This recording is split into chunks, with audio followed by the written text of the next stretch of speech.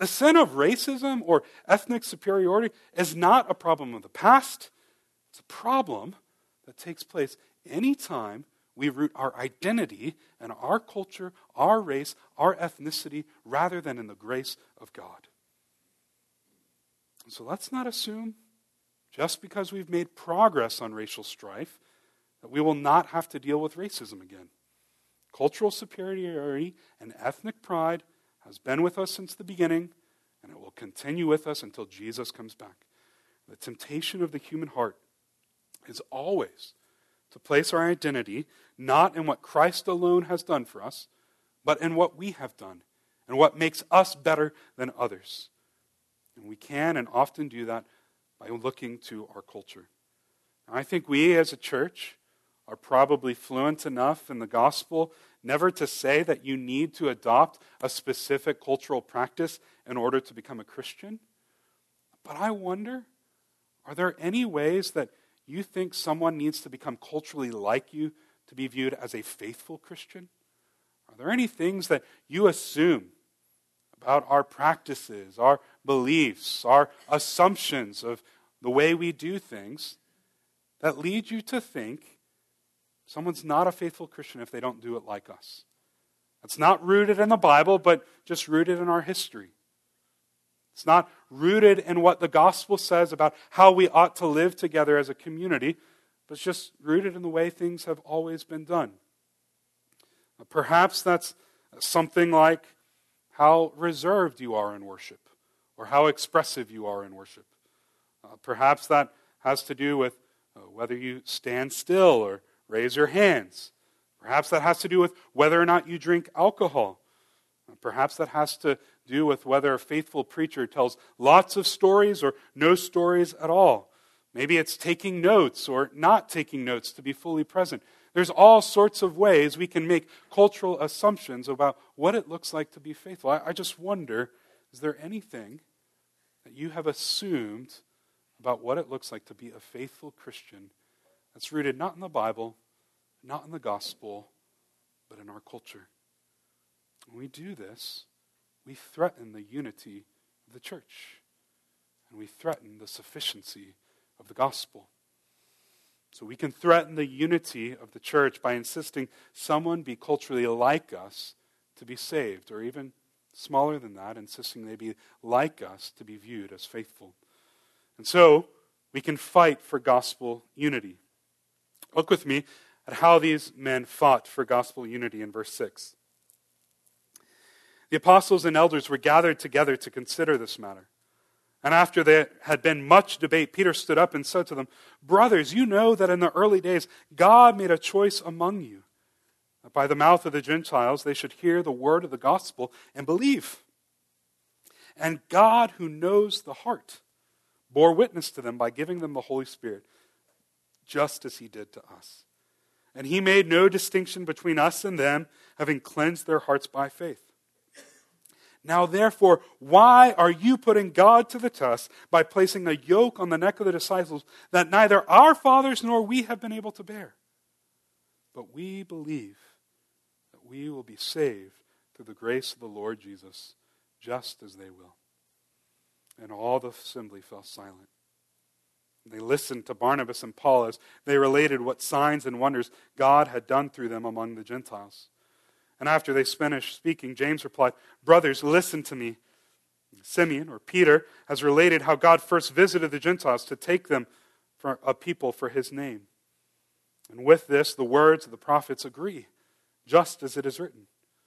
After this, I will return and I will rebuild the tent of David that has fallen. I will rebuild its ruins and I will restore it, that the remnant of mankind may seek the Lord.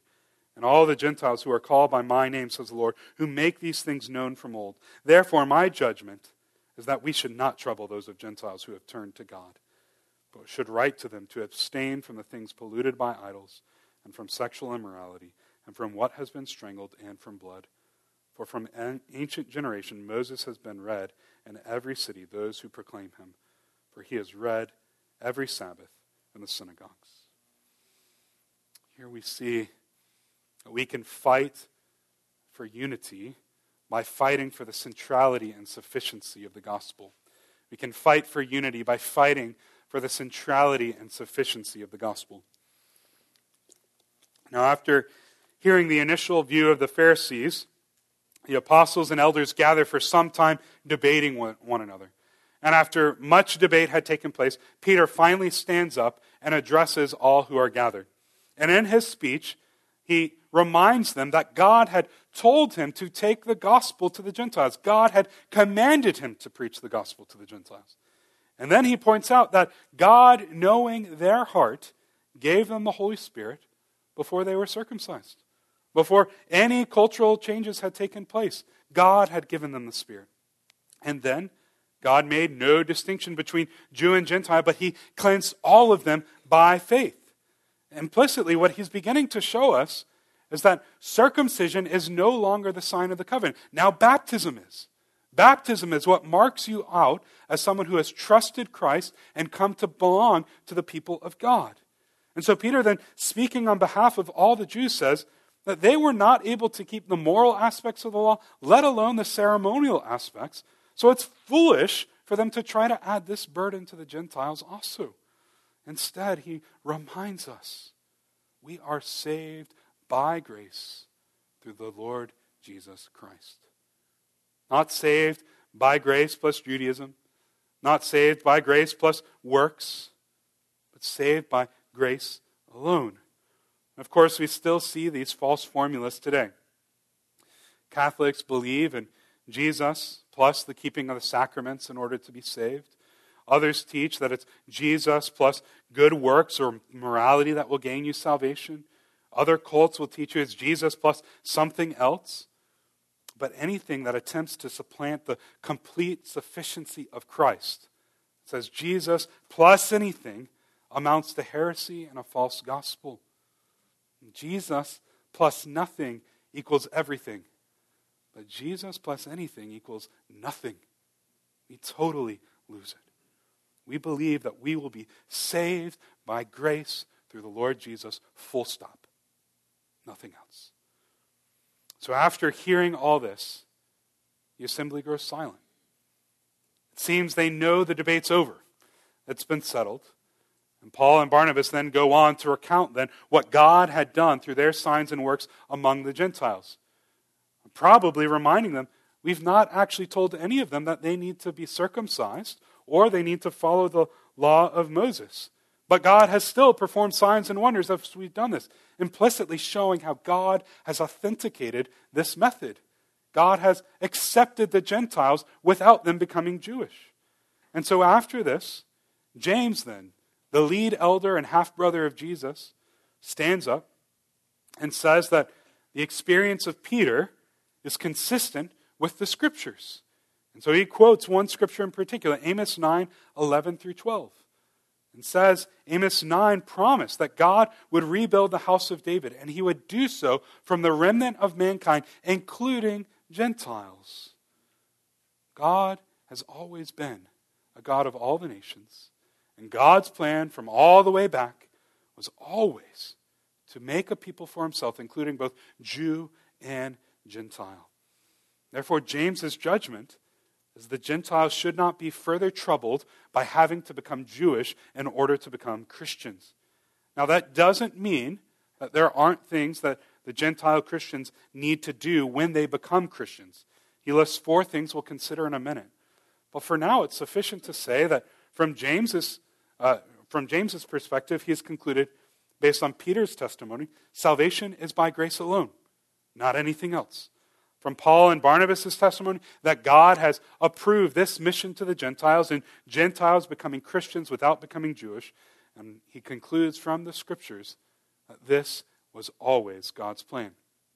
Therefore, they should let the Gentiles become Christians as Gentiles without forcing them to become Jewish.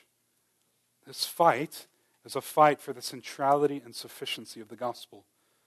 If they're saved by grace, they can't add culture. If they're united in the gospel, they can't assume a shared culture. And from beginning to end, this is a work that God has been doing to bring 2 formerly opposed enemies into one new people. I want you to notice This fight for the centrality and sufficiency of the gospel likely came at great cost to these men.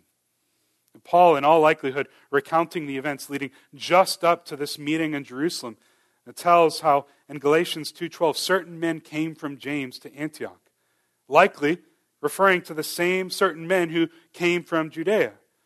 Now we'll see momentarily in verse 24 that these men did not receive their teaching from James. They weren't authorized by James. Yet, if these really are the same men, they were close enough to James to say, hey, he's the guy backing us. But now, these folks who claim association with James, James is disavowing. He's fighting for the centrality and sufficiency of the gospel, in all likelihood costing him, or it could have cost him, relationship with these people who said they were representing him. And further, Paul goes on to report in Galatians that Peter began to act like a hypocrite because he feared these men. Now, you only fear something when you have something to lose. We don't know what Peter had to lose. It could have been relationship with these men as well. It could have been his reputation, or it could have been something else. But now, instead of continuing in fear, Peter is also boldly standing up for the Gentiles. Finally, in all likelihood, given Peter's disposition in Acts 10, preferring Jewish diet and customs, and James's association with these men who are insisting on Jewish customs, it may have even been the case that Peter and James's preference was for the Gentiles to become culturally Jewish. They would have said, this would be much easier if we could all just be Jewish. Yet again, they're recognizing that this would undermine the sufficiency and the centrality of the gospel for the church. And so whatever it costs them, they fight for the gospel. Whether they lose relationship, whether they lose their reputation, whether they have to give up on their preferences. We can't exactly know what they gave up. We can't exactly know what it cost them, but it did cost them something. And it was a cost worth fighting for, both to protect the gospel and to protect the unity of the church. This was a fight for gospel unity. So I want to ask you, are you willing to fight for the centrality and sufficiency of the gospel, even if it were to cost you relationships or preference? Are you so committed to the gospel that if someone wanted to make a second or third tier issue a thing of first importance, that you would be willing to lose the relationship to keep the gospel central? If someone were to start to abandon the gospel and lead others astray, would you stay so committed to the gospel you'd be willing to lose that relationship for that sake? Or if Peter and James really seem to prefer their Jewish culture, as it looks like, would you similarly be willing to give up on your preferences for the sake of preserving unity in the gospel? Surrendering your preferences regarding music style, dress, the way we talk, any number of things in order to preserve unity in the gospel of Jesus Christ. We can fight for unity by fighting for the centrality and sufficiency of the gospel. But what plan do they offer in order to continue fighting this fight? Look with me in verse 22. Then it seemed good to the apostles and the elders with the whole church to choose men from among them and send them to Antioch with Paul and Barnabas. They sent Judas, called Barsabbas, and Silas, leading men among the brothers, with the following letter. The brothers, both the apostles and the elders, to the brothers who are of the Gentiles in Antioch and Syria and Cilicia, greetings. Since we have heard that some persons have gone out from us and troubled you with words unsettling your minds, although we gave them no instruction, it seemed good to us, having come to one accord, to choose men and send them to you with our beloved Barnabas and Paul, men who have risked their lives for the name of our Lord Jesus. We have therefore sent Judas and Silas, who themselves will tell you the same things by word of mouth. For it has seemed good to the Holy Spirit and to us to lay on you no greater burden than these requirements, that you abstain from what has been sacrificed to idols, and from blood, and from what has been strangled, and from sexual immorality. If you keep yourselves from these things, you will do well. Farewell. So when they were sent off, they went down to Antioch, and having gathered the congregation together, they delivered the letter. And when they had read it, they rejoiced because of its encouragement. And Judas and Silas, who were themselves prophets, encouraged and strengthened the brothers with many words.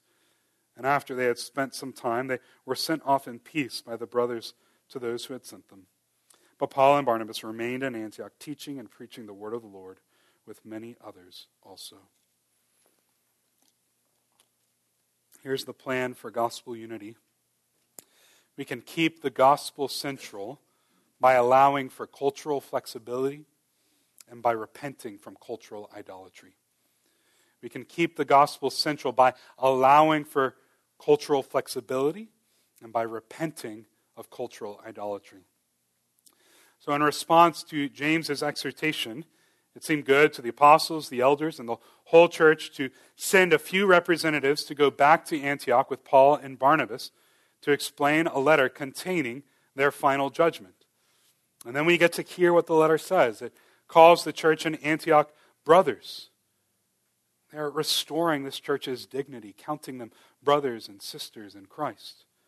It recognizes that those who had come from them caused them trouble. They're apologizing, saddened over the experience they've had. But now, in contrast to the trouble, this church has come to one accord. The judgment they're about to provide was unanimous. And they want to make known what they've concluded through Paul and Barnabas, who they consider beloved, recognizing that they had risked their lives for Jesus.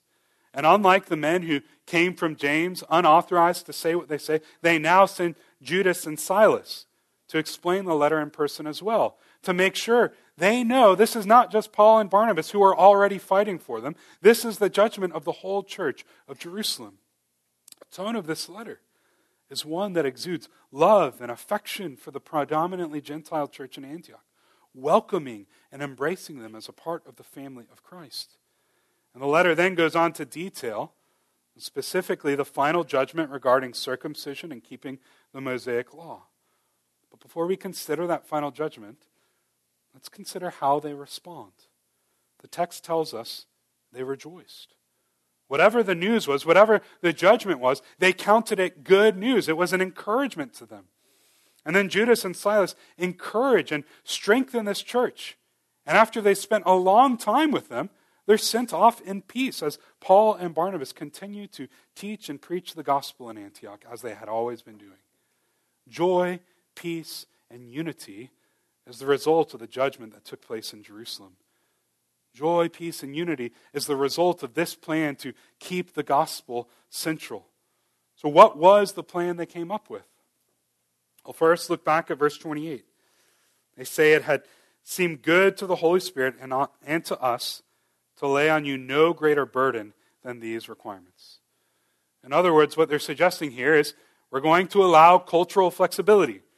You don't have to become a Jew in order to become a Christian. You don't have to adopt Jewish cultural practices and the law of Moses in order to be saved. Yet, they do lay upon them 4 requirements. Abstain from what has been sacrificed to idols, abstain from blood, abstain from what has been strangled, and abstain from sexual immorality.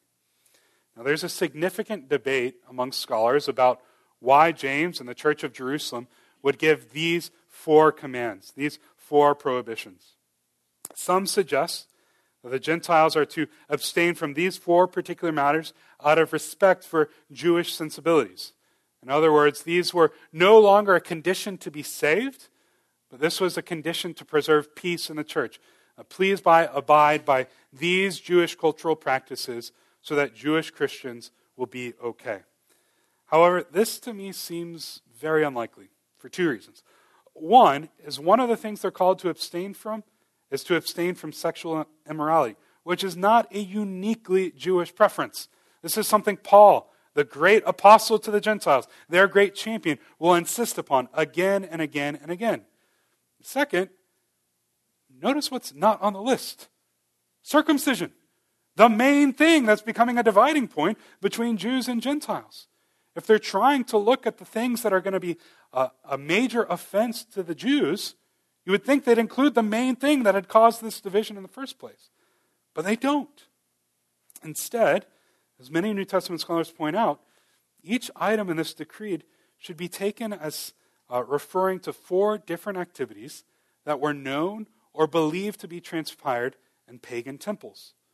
In other words, they're not calling Gentiles to respect especially significant Jewish cultural practices. Otherwise, again, circumcision would have been on the list. Rather, they're calling these Gentiles to completely abandon everything associated with their former idolatry. Although it would have been common in their culture to worship using these practices, they're saying if you're going to become a Christian, you have to abandon all of it. Which is likely then why these Gentiles rejoice so easily at receiving this letter. In coming to Christ, they were already prepared to abandon their former idolatry, even though it would require a significant cost to them culturally. And so the big picture then is that they don't have to become Jewish, but they do have to repent of any aspect of their culture that comes into conflict with the gospel. And if Christianity is not the product of any one culture, but is actually the transcultural truth of God, then we would expect that at times the gospel will be both reflected in every culture and at times will contradict and offend every human culture. In other words, by God's common grace, every culture will have aspects that actually show the goodness and grace of God. But it will also at other times have aspects that are wicked, idolatrous, and come into conflict with the gospel. And actually sometimes the very same cultural values and practices that reflect the gospel are the ones that get taken to an extreme and come into conflict with the gospel. Take, for example, the individualism that is so valued, especially among whites in America. On the one hand, there is something biblical about recognizing people as individuals. God made all people in His image as individuals. We uniquely reflect and represent God in that way. Further, every individual must be born again through repentance and faith. You cannot be saved by growing up in a Christian family. You cannot be saved simply by coming to church. As an individual, you must decide, I'm going to turn from my sin and trust Jesus. Kids, teens growing up here, listen, you are not a Christian just because you've come to church all your life. You're not a Christian just because your parents claim Christ. If you want to be a Christian, you have to claim Jesus for yourself. You have to turn from your sin and trust that His life, death, and resurrection is a sufficient payment for your sin. And so in this way, individualism does have biblical precedent. But on the other hand, individualism in our culture has also become idolatrous. Instead of seeing our identity as being given by God and our God-given meaning and purpose as something we need to conform to, instead we see the world as the raw material that we get to make meaning out of. In other words, we determine our identity, we live for our own desires and pleasures, and we look to others to validate that identity regardless of what it costs them. And this cannot be contrasted greatly enough with the more community-oriented cultures around the world, and especially among minority cultures in America, where every decision is not made in light of what's best for me, but where every decision is made in light of what's best for my friends and family, which I know for even us, that's a counterintuitive question. How many of us make decisions with the question, what's best for my friends and family in mind? Not me. I doubt many of us do.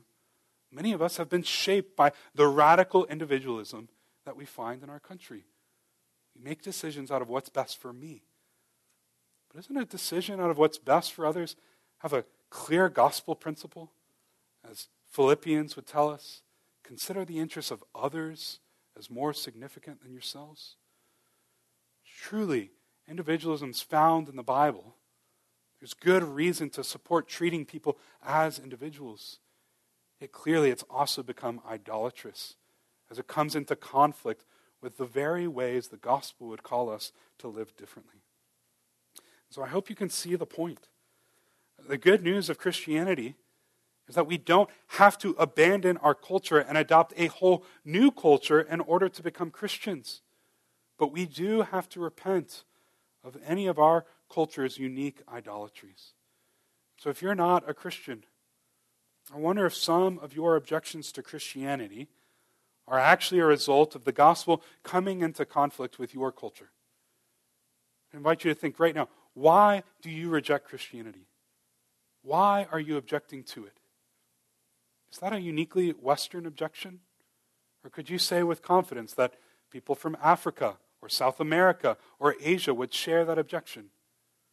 Is it possible that the gospel is just correcting one aspect of your culture that's not in step with the way God designed the world?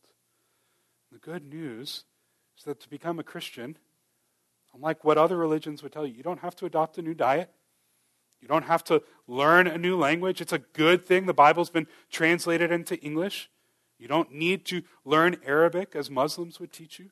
You don't need to adopt a certain set of dress. You don't have to abandon everything about your culture. You simply need to repent of your sin, turn away from it, and trust Jesus. Looking to his life, death, and resurrection as a sufficient payment for your sin. He lived a perfect life, earning the righteousness you owe to God. He died a substitutionary death on the cross, paying the penalty to God you deserve for your sin. And he rose from the dead so that you too could be delivered from the power of sin and death. And he is coming back again to judge the world and to free all his people from the presence of sin and brokenness forevermore. When you really grasp the grace of what God has done for you, it changes you from the inside out. You no longer have to look to yourself and to your performance or to your culture or to anything else to demonstrate how you're valuable and worthy and acceptable, because Christ has already loved you. While you were a sinner, while you were his enemy, he loved you enough to die for you. And when you really get that, it transforms your heart from the inside out so that you actually begin to walk in a different way, in a manner worthy of the gospel. Or as Paul would say, you're finally free to live like a Jew among Jews and live like a Greek among Greeks. Because what's most important to you is no longer proving how you're better than everyone else. What's most important is demonstrating the goodness and grace of Jesus. So if you'd like to learn more about what this looks like, please come talk with me after the service. I'd love to tell you more about how you can come to Jesus. Now, I should be clear that it is unavoidable that our church will have a culture. We will have a shared set of assumptions, beliefs, values, behaviors, and customs. And sometimes that will mean our culture will come into conflict with other cultures. And when our culture is based upon the gospel, we don't want to change at all. Here's what I mean. Our commitment to individualism in America often results in consumerism, which will come into conflict as people come to our church and say, I'm going to take, but I'm not going to give. It's all about my worship preferences, my preaching style preferences, my preferences regarding kids ministry, and go down the list of all the things I want a church to be like. There's not room for that in the gospel. I have zero interest in us ever catering to that kind of consumerism, because the call of the gospel reminds us that Jesus did not consider his own interests, but considered ours when he went to the cross. And so instead of catering to consumerism, we want to call people to be not consumers, but contributors, considering the interests and preference of others as more significant than our own. That's a part of the call to repent of our cultural idolatries.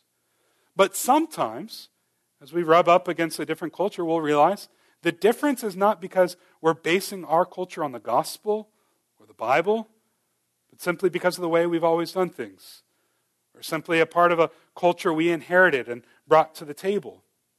And it's on those things we want to remove. We want to be as flexible as possible so that we don't put up any barriers to the gospel besides the gospel itself. This is why so many of our values as a church revolve around the gospel. We value being gospel-centered, meaning we aim to apply God's grace in Christ to all of life. The first step to making sure the only barrier to the gospel is the gospel itself is knowing the gospel. If we don't know what the gospel is, we can't make sure that's the only barrier. And the second step is thinking through how the gospel would shape the culture of a community so that we can be preserving that in our life together. But we also value being a hospitable community. We aim to welcome others into our community corporately and into our lives personally as Christ has welcomed us. Again, Jesus welcomed us into his family while we were his enemies by considering our interests more important than his own when he went to the cross. And so if we're going to be hospitable to all people, we need to continue to consider not how our preferences might be satisfied, but by considering the interests of others, especially those who are different than us. Very practically, we might ask, how would someone who is new or different than me experience our church, our community, our worship, our small groups, and so on, as a way to welcome people who are different than us? Finally, we value being a reconciled community. We aim to demonstrate that our community is united because of Christ across every barrier that could divide us. Now, this is only possible if we love Jesus more than anything that could divide us.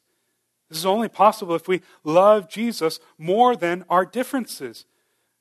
This is only possible when we keep the gospel central. Because it is not our common interests, it's not our musical preferences, our political convictions, our age, ethnicity, nationality, financial status, education, or stage of life that unites us. There are some Christians in some churches that want to be united about Jesus plus one of those things. We are not one of them. What unites us is our common faith in Jesus Christ, who has made us into one body made up of many members through the cross and resurrection. Listen, all of these things flow from a commitment to the gospel. And so I'll ask you again, what aspects of your or our culture may have become idols that we need to repent of in view of the grace of our Lord Jesus for the sake of those who are different than us? Have we made an idol out of individualism? Have we made idols out of the way we dress or the way we talk or the way we sing? Is there something else in our culture that you've made an idol of? And if we're going to be united in the gospel, we need to repent of. Northwood, let's fight for the gospel. And let's fight for unity as we keep the gospel central by allowing for cultural flexibility and by repenting from cultural idolatries. And this is the beauty of the gospel. It brings together people from all times and all places. It brings together culturally different people and makes us one in Jesus.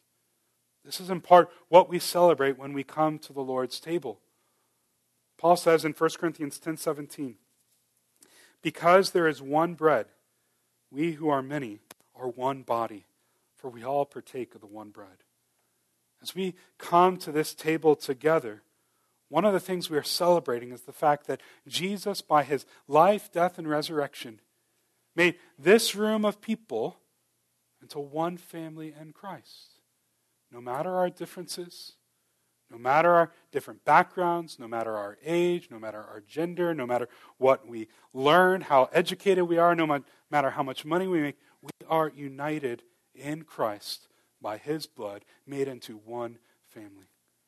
So take a moment. I know this will be weird. We've done this once before. But look around right now. Behind you, side of you. These are the people, if we have repented of our sin and trusted in Jesus, God has united together as one for all our differences.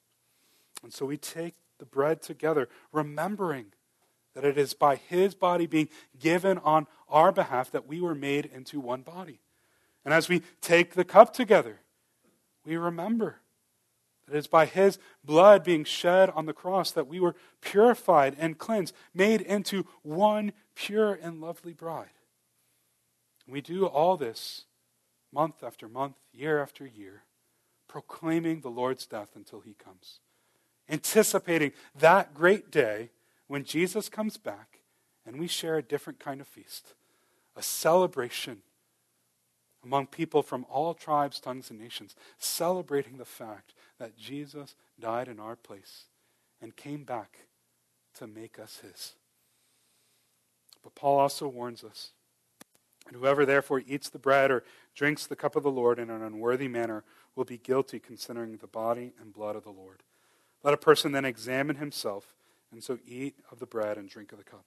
For anyone who eats and drinks without discerning the body eats and drinks judgment on himself. And so before we come to the table together, we want to take a moment to examine ourselves. First, to examine ourselves to see if we are in Christ. This is a family meal for those who have turned from their sin and trusted in Jesus. So if you've not done that, this meal is not for you, and we'd ask you to remain in your seat and instead consider all that Jesus has accomplished for you through his life and death and resurrection. When he died, he purchased forgiveness. He purchased love. He purchased a new family for you. Consider that. Second, examine your relationships within the body of Christ. One of the core concerns that would lead Paul to say the church in Corinth was taking this in an unworthy manner was the divisions that ran through the church. And so if there are any broken relationships you have, especially within brothers or sisters in Christ in this church family, and take this time to reflect on what Christ did to forgive you. Reflect on the depth of your debt owed to him, and allow that to lead your heart to pursue reconciliation with those whom you're withholding forgiveness. And third, examine yourself for unrepentant sin. We need to remember that we all come to Jesus as sinners by his grace. And so we come to this table by his grace as well. If it were not for his grace, none of us would come. And so if you have sinned between the last time you've taken communion, I'm not talking about that. What I'm talking about right now is considering, is there anything in your life that you're holding on to more important than Jesus? And if you have, if you are, do business with the Lord right now. Surrender that to him. And if you'll let it go, come to the table for a fresh experience of his grace, because his grace is sufficient for you. But if none of this prompts particular reflection, then use this time before we come to the table to simply reflect on what God has been saying to you through his word today. Perhaps these questions will help. Where are you tempted to insist someone must become culturally like you to be viewed as a faithful Christian? Are you willing to fight for the centrality and sufficiency of the gospel, even if it costs you relationships or your preferences? And what aspects of your culture may have become idols that you need to repent of in view of the grace of our Lord Jesus? Let's take some time to examine ourselves and reflect on God's word.